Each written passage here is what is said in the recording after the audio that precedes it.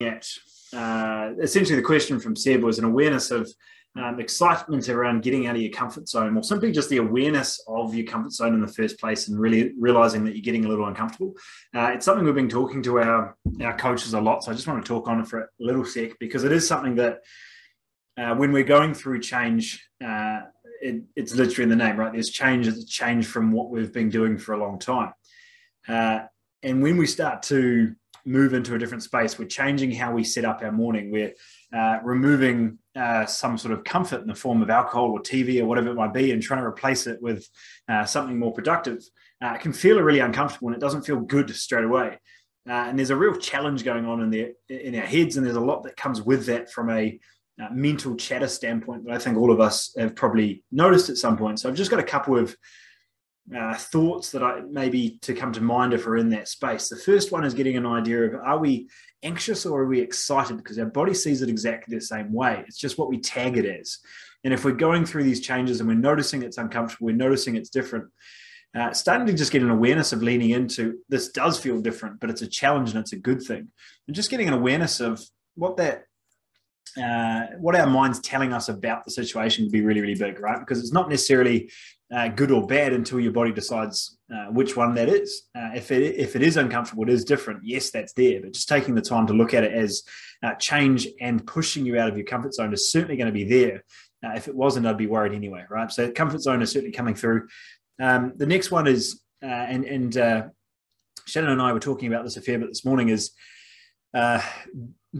being stuck is more comfortable than change. So we have to choose to want a different outcome more than we want to stay stuck.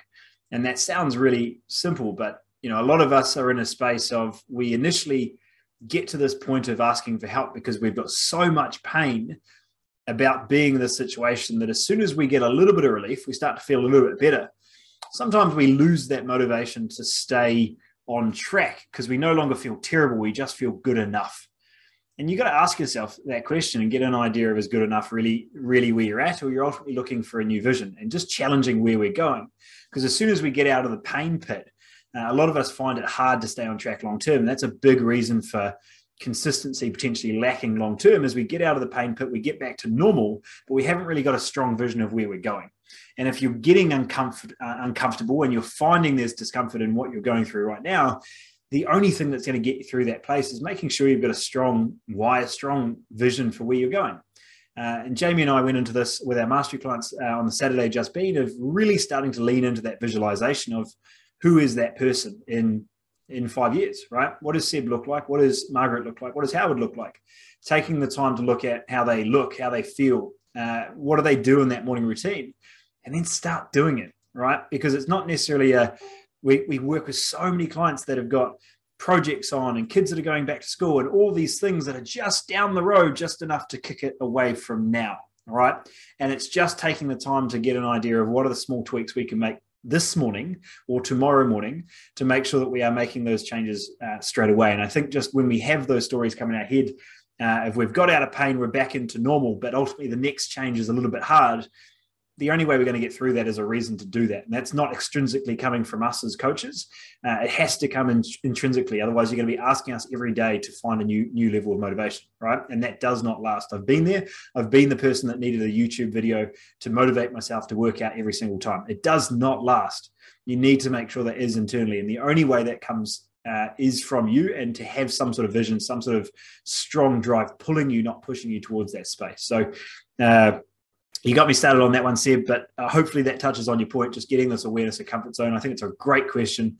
And when we're in a space of so many comforts, everything's a click of a button or a microwave away to make it happen. It's just taking that time to be a little bit uncomfortable, choose the unbeaten path, choose the harder option just because, right? Sometimes that just is so much more rewarding when we lean into feeling that change through that process for sure. And then the last one, I think it's finding the right balance between, we have, and I've certainly been again in the space before, where you use pain or use anger or something to get the workouts done, right? And it sort of becomes a punishment process. to get the workouts in or get your ass out the door, and you sort of have a negative self-talk to make it happen. And again, that happens for 4 to 6 weeks, right? You can get yourself through that change, but it's certainly not coming from a place of love. It's certainly not coming from a place of compassion. So unless you want to hate yourself into change forever, which I don't recommend, we want to make sure it comes from a place of love. And just taking that time to remove the ego around asking for help, that's exactly why you're here. So there's a level of humility to make that first step, but just making sure that if some things aren't working, lean on your coaches, lean on the structure, and trust that process on just taking the next step, because there's always going to be an uncertainty, an uncomfortable moment, a roadblock, an obstacle that comes through. It's just making sure we take that next step. And I think I put that post up on Monday. The hardest part of the workout is that first step out the door, and it's always that resistance that you'll face.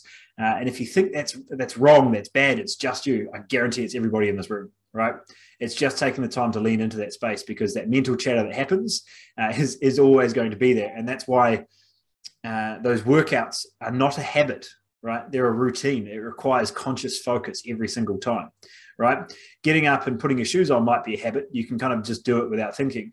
But doing a workout, doing a meditation, something that actually requires conscious focus is a little bit more challenging. And I'm challenging myself on this now. I've meditated for about 3-4 years now, but I've finally gone from like a guided meditation and calm for 10 minutes to a 15-minute just straight, a little bit of background music and nothing else going on. And I think about everything and I just cannot focus, right? So that's another challenge for me. It's not training, because I enjoy training and I've found my happy place there. The meditation component for me is my new challenge, and sitting there for 15 minutes. I'm even doing it cross-legged because I thought that was cool. It improves my mobility in the same space. But taking that time to lean into that for me personally, I'm leaning into the discomfort of being sitting on the ground cross-legged. I'm leaning into the discomfort of the 10,000 thoughts that I want to go stand up and write down as a new to-do list. But I'm leaning back into discomfort, right? I'm leaning back into listening to my breath. And that sounds like that's my version of that challenge, right? That version could be actually getting breakfast in rather than telling yourself you're too busy and walking out the door and getting a coffee instead. It could be that workout. It could be making sure that we stop at one Netflix show and actually give ourselves 45 minutes to slow down before bed. That one thing for you is going to be very different person to person, but the conversation that happens in our head is very, very similar, and it's uncomfortable. So just lean into that a little bit, because that's exactly where that growth lies. That's my thought for the week. It's certainly something I'm observing with a lot of people, and it's certainly a space that I'm challenging myself on and quite enjoying as well, seeing my monkey mind bounce all over the show and realize I'm 3 years old again. So just taking that time to create that for yourself and realize that internal challenge is always there is a big one. Yeah, g'day, Ollie. Hi, everyone. Hey, my question, just thinking about I had a call with Chung today, and hearing you talking about visions and vision setting and your 5-year self and all that sort of thing. And he sent me away with homework for a couple of weeks to, vision myself in 5 years. Have you got any advice about, in the program, is there any tips and tricks for sitting there with my legs crossed and meditating to conjure up the vision? Or is there, have you got anywhere I should look, any ideas? Because that's probably the bit that I get most stuck on, is thinking about how to generate my future self. Yeah, I think the big thing is if you seek that externally, then you're not truly finding what you're after. You're finding what looks nice externally. The reason I say it like that is because I can watch the Olympics and be like, yeah, I want to be an Olympic athlete doing a triathlon, because it looks really cool and I'd really like to do it, because I've fallen in love with the outcome. But I don't really want to be that person, because I don't want to run, bike and swim every day of the week for 5 years to do the thing. So I haven't fallen in love with the process. I've fallen in love with the outcome because it looks nice and I can see the guy with the medal. And you see that all the time, is people see the thing, they want to do the event because that's the thing. So don't choose it for that reason, choose it for who that person feels. And I think that's, if you were to go through that process of vision setting, what we did with our mastery guys on Saturdays is actually just visualize, how does that person feel? How does that person walk down the street? What's she or he wearing? What are they doing in the morning to set up their day in the right way? What does that morning look like to really feel sharp, to feel on top? What does that really look like? What does that feel like? And now those questions are very locked into the process of what that person does on a day-to-day basis, rather than the accolades of who the person has become, right? And I think we've said it plenty of different ways, but it's that idea of it's not choosing the goal for the goal, it's choosing the goal for what it makes of you to achieve it. So that would be how I'd approach it, because a lot of people fall in love with the accolades of being the person with the 3 medals, not the fact that they have to get up at 5 a.m. and do 3 hours of training before the day starts.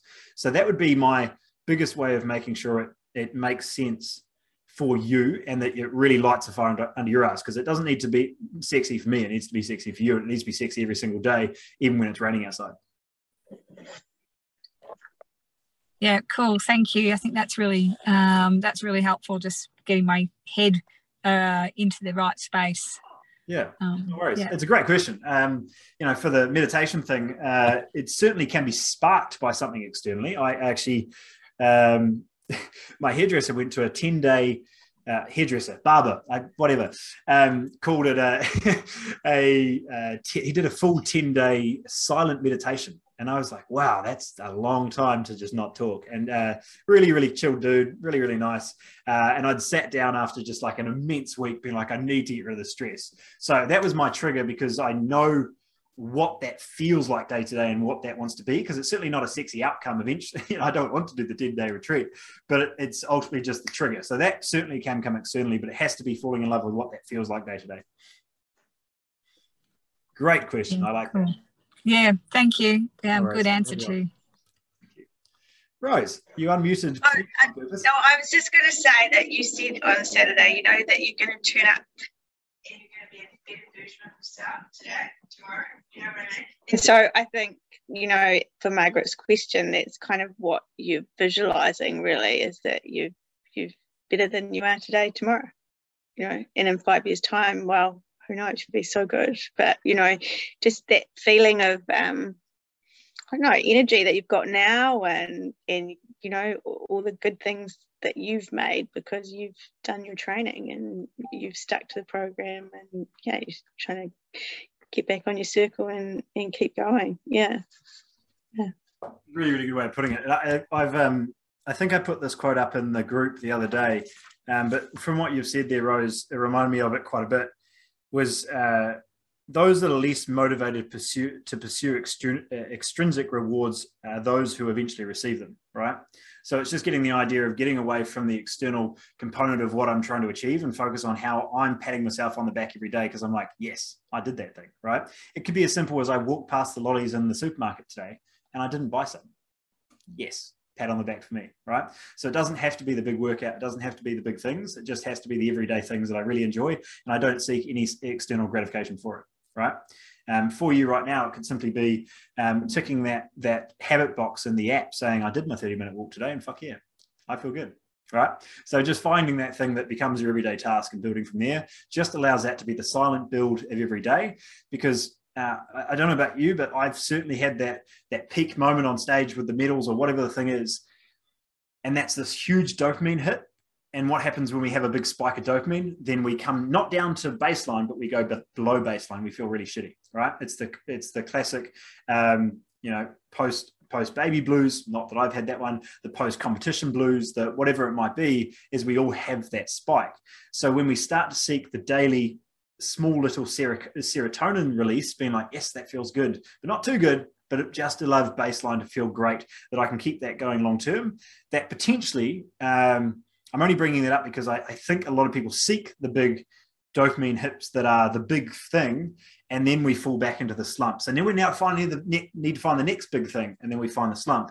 And then what we find is actually over time we're going downhill because we're going below baseline, trying to reach up again, and then going down below both baseline.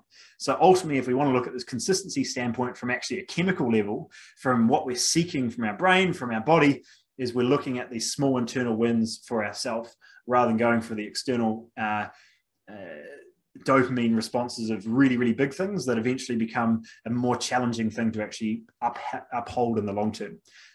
It's a really interesting concept. Hopefully I'm explaining that well, but just chemically, if you start to understand what's happening, not just with the stories in our head, but what our body is ultimately seeking long term, that's an interesting way to look at sustainable, consistent change long term outside of just the actions we take, but the reasons we take them for. So.